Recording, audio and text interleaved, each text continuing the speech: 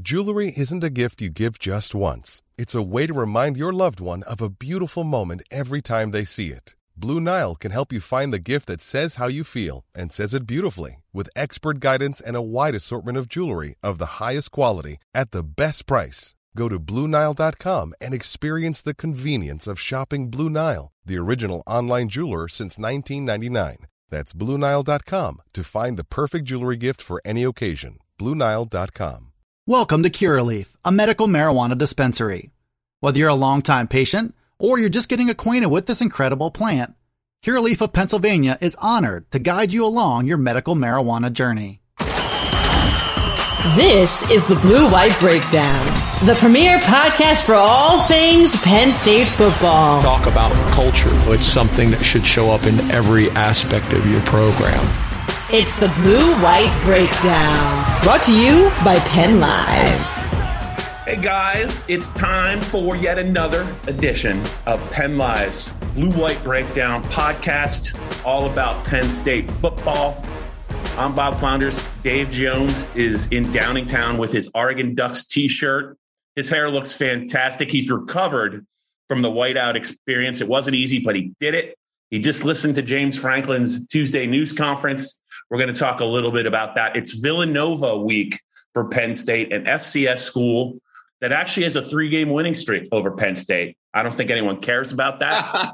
Is that true? They won the last 3 meetings. So I'm sure Franklin emphasized that to the team in the speech.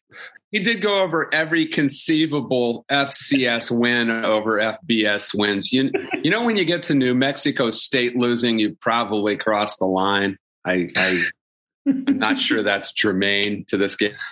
We're talking about how Connecticut lost to somebody in 2015. Probably not germane. I don't know. Let's get started with a couple of things. I think you probably noticed what I did. It's pretty clear that Coach Franklin in his 8th year was not very happy with maybe the way the game was called. You know, the best part about that is that we've all kind of moved on. We've been making our jokes. And, you know, I actually raised Dave Whitvet. I'm asking in the mailbag for Dave Whitvet and fond memories of John O'Neill and stuff like that. But as far as talking to Franklin, we've kind of moved on, you know. And so the funny part was nobody asked him about it. And he couldn't stand that no one had asked him about it. So he said at the end, he goes, Chris, I'm going to have a few more things afterwards. So don't forget that. And he emptied the vault. It was tremendous. So let me see if I can remember them all. So he cited 4 different calls. I think both of the intentional groundings he had a big problem with. Yep. Because Clifford, while it was a route mix-up. It was an adjustment, yeah. It was a route mix-up, and they are told you can't assume what the quarterback and the wide receiver are thinking, so that is not germane to the call. But what is the quarterback needs to be under duress. So and Clifford clearly wasn't, so it shouldn't have been flagged. He mentioned the Bo Nix grounding that the ref said he was out of the pocket. And remember in the press box, I was going, he wasn't in the pocket. Yeah, but you were like, there's a receiver in the area. I'm like, he threw it to Portugal, Dave. Like, he almost threw it out of the stadium. Yeah, I did. I mentioned the receiver in the area, but that was pretty squirrely. Maybe that third down thing might have upset him a little. Yeah, but he didn't even mention that. I mean, that goes without saying.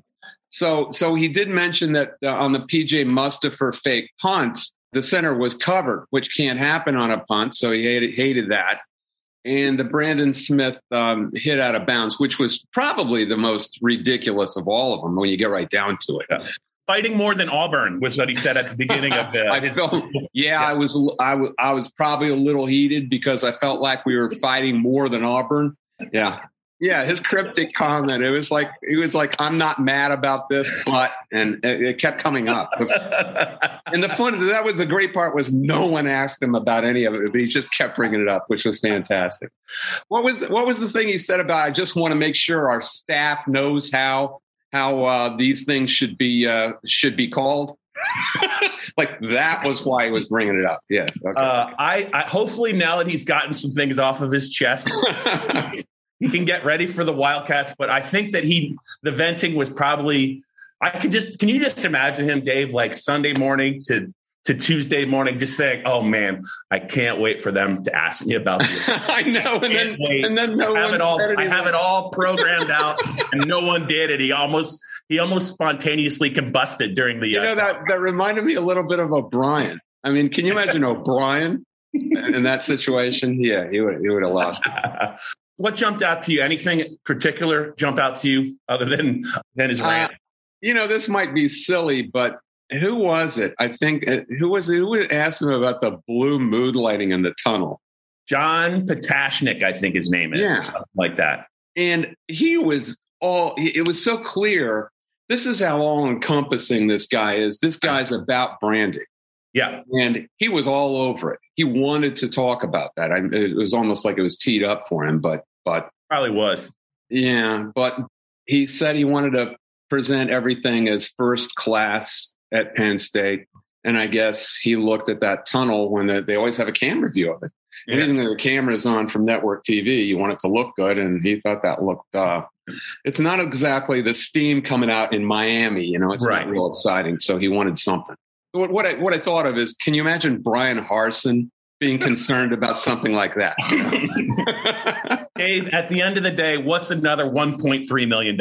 That's probably the bottom line, or whatever that. I suppose. Yeah, you need some mood lighting like that around you. It's what we should be doing. One thing I wanted to talk about with you, Dave. I'm surprised he didn't bring it up in his opening remarks, but he talked about the will to win and the mental toughness, and he was really proud of his team. Obviously, he was talking maybe about the penalties and the calls that went against Penn State that never should have probably been made. But also, their two biggest games to date, that defense has had to make a goal line stand.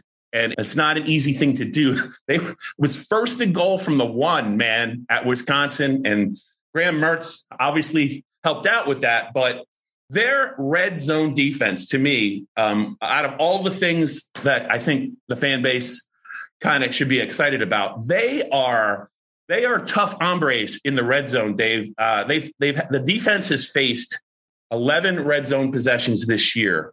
There have been 5 empty red zone possessions that they've forced. So they've given up scores on only 6 of them, and they've only allowed 4 touchdowns in 11 red zone possessions. And, they're doing it against some pretty nice offensive lines or some pretty fantastic.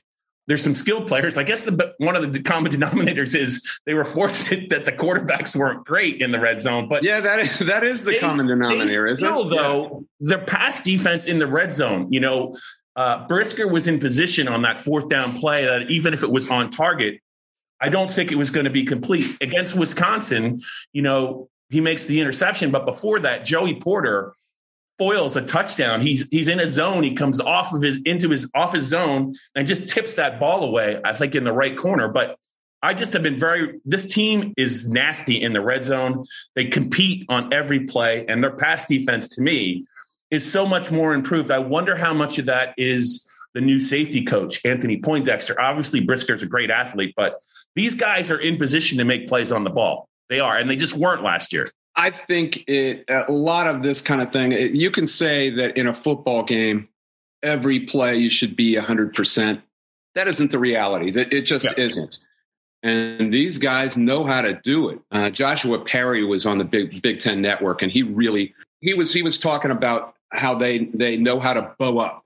And that really is what it's about with those guys in the trenches. Man, I mean, they get low, they come hard.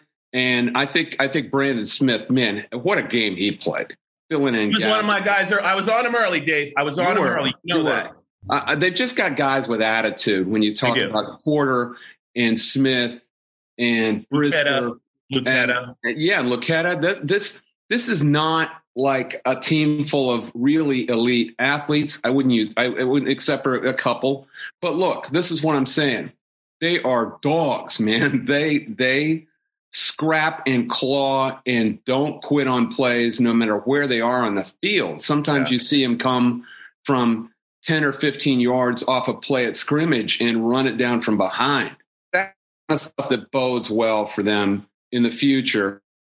Yeah, and they do remind me. I think this is a pretty athletic defense, especially when you look at the linebackers and the defensive backs.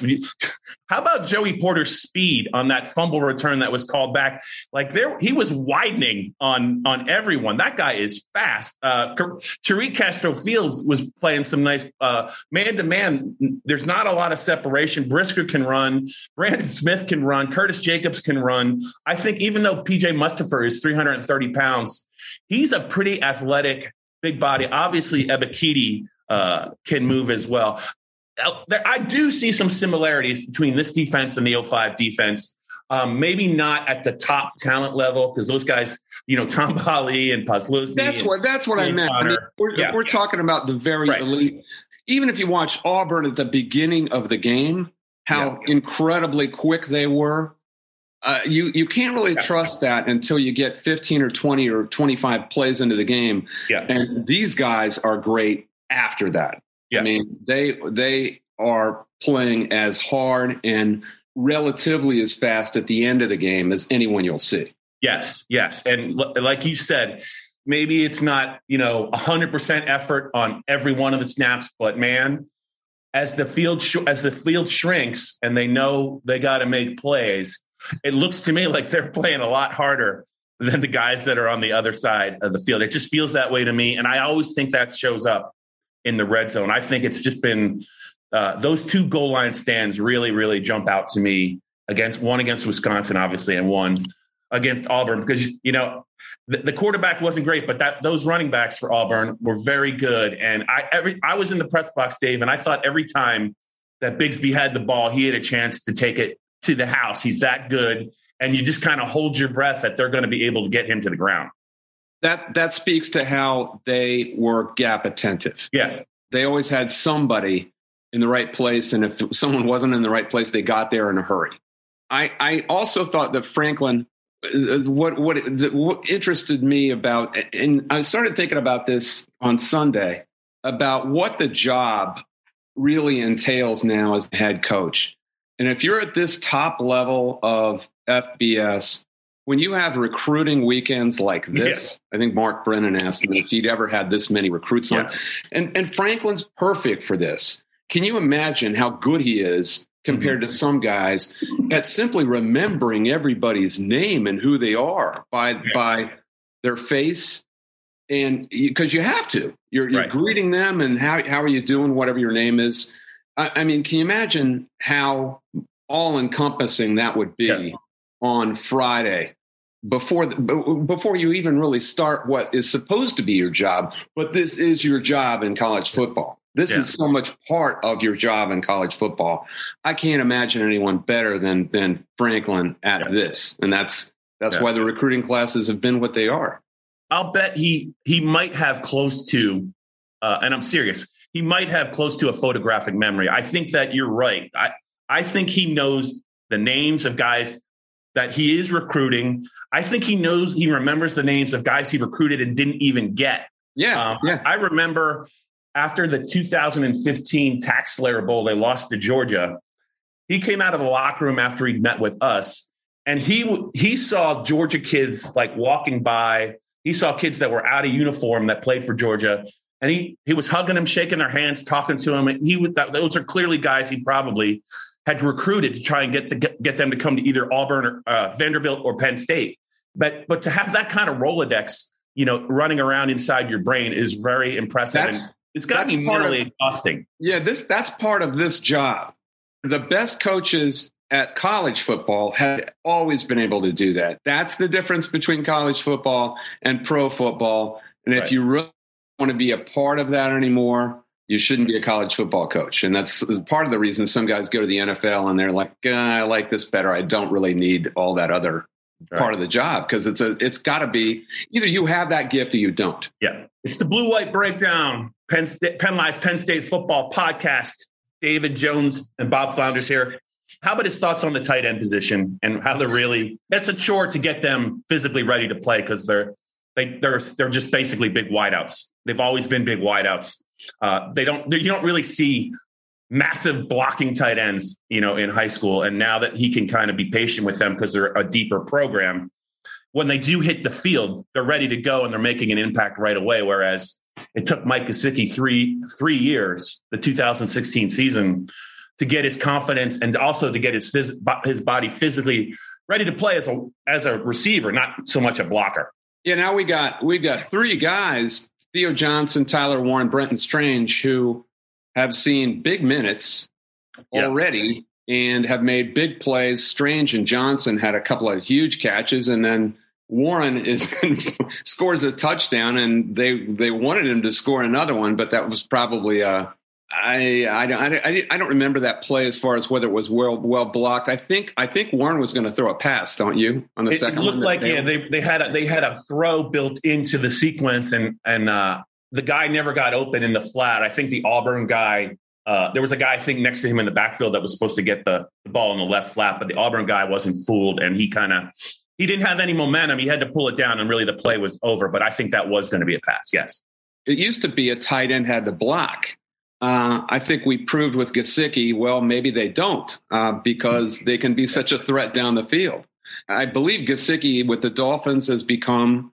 Is he a 3-down player or not? I don't even know. He's primarily just a big receiver in that offense. Yeah, he's not really a blocker, and that's okay. That's okay now. That never used to be okay in the past, and that was kind of Franklin's point that it's a different position than it used to be in the past, and they're not going to redo it.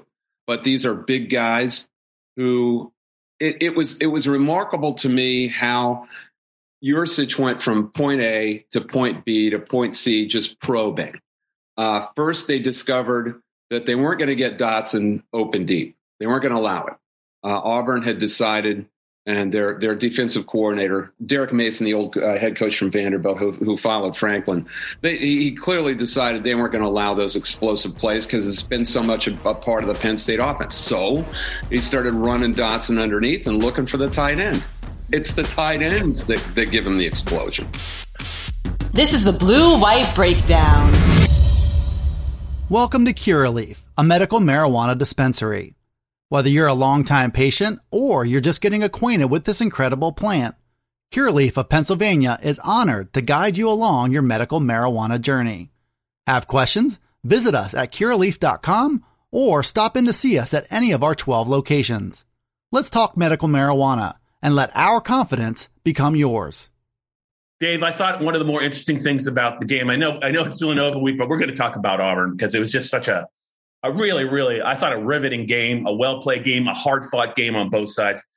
Sean Clifford finished 28 of 32 for 280 yards. He did throw a pick late in the first half. But Dave, what was the most important pass of the game? Here's a hint. It didn't count as an attempt. I don't know what you're thinking. Jahan Dotson's pass interference call that got him off the goal line. Oh, well, I don't know if that's the most important in the game. It changed the field position. They had to. Okay, it's important, but I wouldn't call it. I wouldn't call it the most important in the game. I think that was the most important because I don't know if it was the first or second down throw, but I mean, they were literally. I mean, they're on the 1.5 yard line in Auburn. There wasn't a lot of room. I think he was actually in the shotgun. And I think it might have been a second down play because I think Noah Kane. It was a second down. It was a second down play. They almost got a safety with Kane on first down. Yeah. Okay, your point's well taken. I think that was a pretty important throw because he had to throw it just right to draw the call. And they got he threw it out there so that an interference call was more likely to occur. I wasn't even sure which team you were talking about, but. I'm sorry. Yeah, I was talking about Clifford. I thought you were Nix's throw on 4th and goal at the 2 was, that was supposed to be a rub route, and it was just badly executed from the get-go, and Nix kind of just got rid of it before he knew what he was throwing to or throwing at, and there was nothing there. And Joey Porter did just enough. Sometimes it's not about coverage in a way that's textbook. You have to have a feel for what is going to be called and what isn't. God knows what these guys were going to call. But the wideout in that case was hand fighting him. It was that 11. I can't remember, or 0. And they were hand fighting, but equally so. And he wasn't going to give up his ground. And it actually looked, he made it look like, and I don't know if it exactly was this way, but the Auburn wideout it made it look like he dragged him kind of to the ground. And it's all about the way it looks sometimes as much or more than the way it actually is. And these guys are really good at covering, hitting the very border of when they're going to call interference, but making it look good. I thought that was a huge, because in many cases that flag could have fallen, but Joey Porter made it look really good. And as good as Clifford's numbers were, and obviously when you only have 4 incompletions, it's significant. One of them was interception, but the ability of the Penn State receivers to catch difficult balls that aren't necessarily on target. Dotson did it 2 or 3 or 4 times. I think Parker Washington did it, a couple of times as well. It's impressive to see the tight ends catch the ball the way that they do.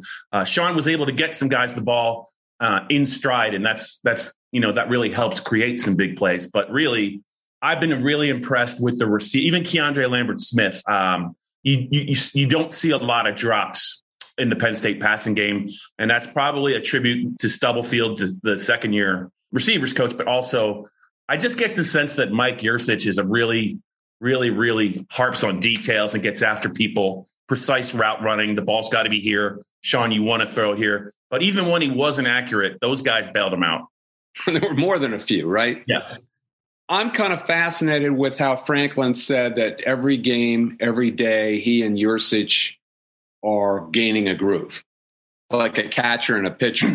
Yeah. When the pitcher knows what the catcher is going to call before he even calls anything, then it's a seamless process. That's what you want between a head coach and an OC. The OC should just take over. There should not have to be any meddling. So the head coach is always going to want his philosophy to be filled, and that's a problem if they're not on the same page. Yurcich is free to do whatever the hell he wants. That's pretty clear. Franklin's very happy with him. And that allows Yurcich to kind of engender trust in all the players. When the players understand this guy's in charge and he knows exactly what he's doing, you want to perform for him. If you've ever, when I played basketball with certain guys, you love playing with them as much as you hate playing against them, because you want to please them. They know what's going on out there. They're the maestros, a great point guard. You don't want to disappoint them. Like when you get an open shot that they've gotten you because they're such great guys at seeing the floor and knowing where you are, and it's right in your shooting pocket, you don't want to miss. You appreciate that. And that might have something to do with how these players, the receivers you're talking about, are performing. Yeah. They're not dropping anything, man. They are catching every single. I can only remember Parker Washington on one low throw that might have been considered a drop, but even that is kind of stretching it. They've caught everything. I think the fan base, we appreciate Yurcich's creativity and unpredictability. I also think that you talking about Franklin's former OCs, I don't think Franklin ever really trusted John Donovan. I don't think he completely ever really trusted Ricky Ronnie. I think pretty early he did not have a good feel about Kirk Ciarrocca last year. And I do think, but with Moorhead, in 16 and 17, and now with Yurcich now, if they have a strong opinion about something, or even if Franklin doesn't necessarily maybe see it the same way, he'll trust those guys to do those things. Could you really think either Ciarrocca or Ricky Ronnie would have called that deep shot that Clifford took that drew the pass interference when they were backed up 2nd and 10 or 2nd and 11 from the 1? I don't think there's any chance. And I think James is like, all right, man, he trusts Sean. I trust Yurcich. Just let it fly. So what we're getting at here and everything is that there's a lot of optimism, and there's reason for optimism. A defense that knows how to bow up in certain situations and is aggressive, probably as interesting a defense as Brent Pry has ever had. Would you agree with that? Yeah. A coordinator who looks as good as anyone we've. Yes, I do think that's true. And I do think, Dave, that Brent Pry has been a fan favorite in terms of blame, and maybe some of that's been deserved. But this year, you really can't be unhappy with what he's been able to do with that defense. The way that they've developed some hybrid players, Jaquan Brisker, could probably play linebacker if he had to. They've got big corners who can run. I think that Brandon Smith could probably, this is a tangent, but you look at what Micah Parsons has been able to do with Dallas and what he did against the Chargers on Sunday, playing defensive end with his hand on the ground on sometimes. The way that Brandon Smith plays, it wouldn't be surprising me. Those guys can play down. They can play up. They could play outside linebacker. They could play defensive end. They have so many movable parts, I think, on the defensive side and a little bit on the offensive side with a guy like Warren and Theo Johnson. I just think if you're trying to game plan against Penn State, you just have to be careful, because at some point these guys are going to start to hold on to some of these turnover chances. They could have had 6 turnovers at Wisconsin. I think they ended up with 3, 2 big picks late.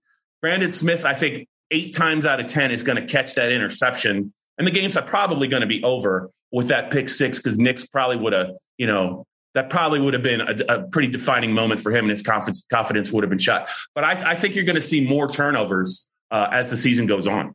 Yeah, because these guys are aggressive. So both sides of the ball, a lot of reason for optimism. And I'm interested to see where the dynamic goes here, because expectations have risen. I think most fans probably expected 9-3. Now they expect so much more. And man, this is turning into a brutal schedule in ways that we could not have imagined. Maryland is going to be a rough road trip. Michigan State's going to be a rough road trip. I don't know that we were expecting either of those to be true. Right. Iowa looks clearly like the favorite in the West. I picked them, but I didn't expect them to be head and shoulders above the division like this. Yeah. That's going to be a brutal road trip. And then what's the other one? Oh, it's Columbus. You didn't even mention Michigan yet. Yeah, but I'm talking about those 4 road trips. Yeah. Those 4, and I haven't even mentioned Michigan. Yeah, Michigan's better than they've looked in a while. I mean, Rutgers is better than they were. There it is. I knew it was coming. What I'm trying to tell you is people's expectations are way up here, and 6-3 in the division could win this division in a tie. I'm out of the realm of possibility. The way Ohio State's been playing lately, they look crappy against Tulsa. That game was in doubt in the fourth quarter at home. This is going to be a wild race, and I don't know that anyone can survive it to the college football playoff. That's going to be the problem for the Big Ten.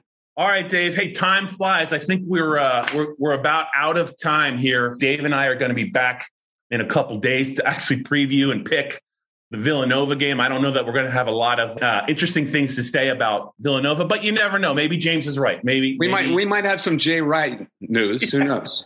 That's it for this week. Check us out. I think you can get this podcast. You can see it on YouTube. You can see it on. I think we're on Stitcher, Spotify. I usually have a post up on Penn Live with the podcast in it.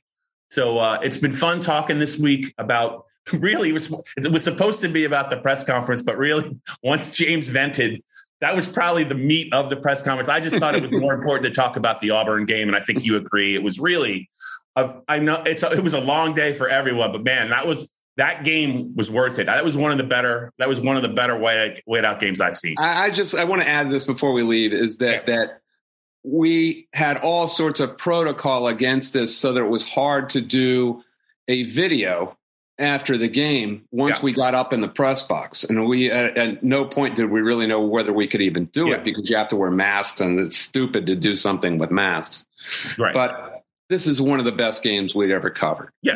Not full of fireworks necessarily, but just, man, it was full of stress and twists and turns, and you had to talk about it. So that's why we're still talking about it. Yeah. We might be talking about it on that Thursday. Who knows? Dave, your badgering of Chris Peterson paid off. Kudos to you. I didn't think she was going to let us do it. She did. Thanks to Chris for letting us do that video. It was well worth it. One thing before we go, Dave, is there a way we can petition somebody in the Pennsylvania government to put some lights on 322?